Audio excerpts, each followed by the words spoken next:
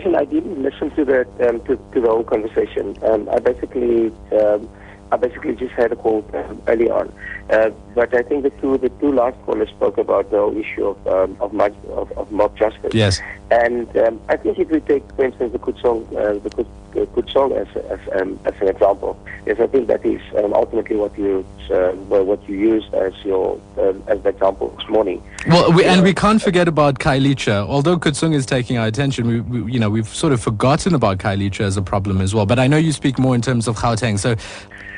Listening also yesterday to when the minister was out in Gauteng, I think the one caller indicated that there are other issues also. I know that some of the accusations and some of the blame, people attribute that to ultimately, as you've indicated, inefficient policing, policing not responding appropriately, brutality and corruption. But there are other issues, and those issues are, for instance, and it came out clearly yesterday, the fact that that there isn't other amenities. There's no sporting facilities. There's no places where the kids can play. But when it comes ultimately to policing, we respond appropriately, and we have the necessary forces to respond ultimately to complaints from the side of communities. We also have, with community policing, we have the structures in terms of your community policing forums, and those are the structures that's basically bringing policing closer to the community.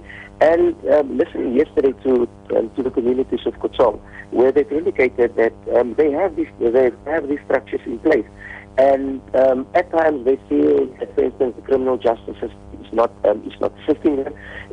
They are rest on the side of the police when they're making these complaints, and some of the complaints were, for instance, the use of drugs, the use of nyaupe, but they feel that the whole criminal justice system is not assisting them. They see, for instance, these young violators out on the streets, for instance, the next day or very soon after that. But you just spoke about the Child Justice Act. Mm-hmm. We had interesting yesterday in our pre-discussion. We had Minister Jeff Hadeba there, and there were a few issues, and he gave, for instance, to some of the municipal managers and to some of the structures. He gave the number of the Chief Justice, and he said some of these complaints also, because that were the complaints that came from community side, need to be elevated to the office of the Chief Justice, so that they can see how they can assist.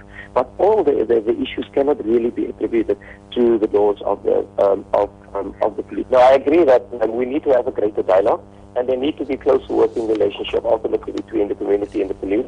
And in Gauteng and all over, we basically have sector policing in place. And the idea of the sector policing is ultimately to bring policing closer to the communities, so that you have police officers closer to you. We also need to engage the dialogue in the CPF and other structures, as the Neighbourhood Watch member rightfully has indicated. Policing ultimately cannot be done by the police alone. We need the community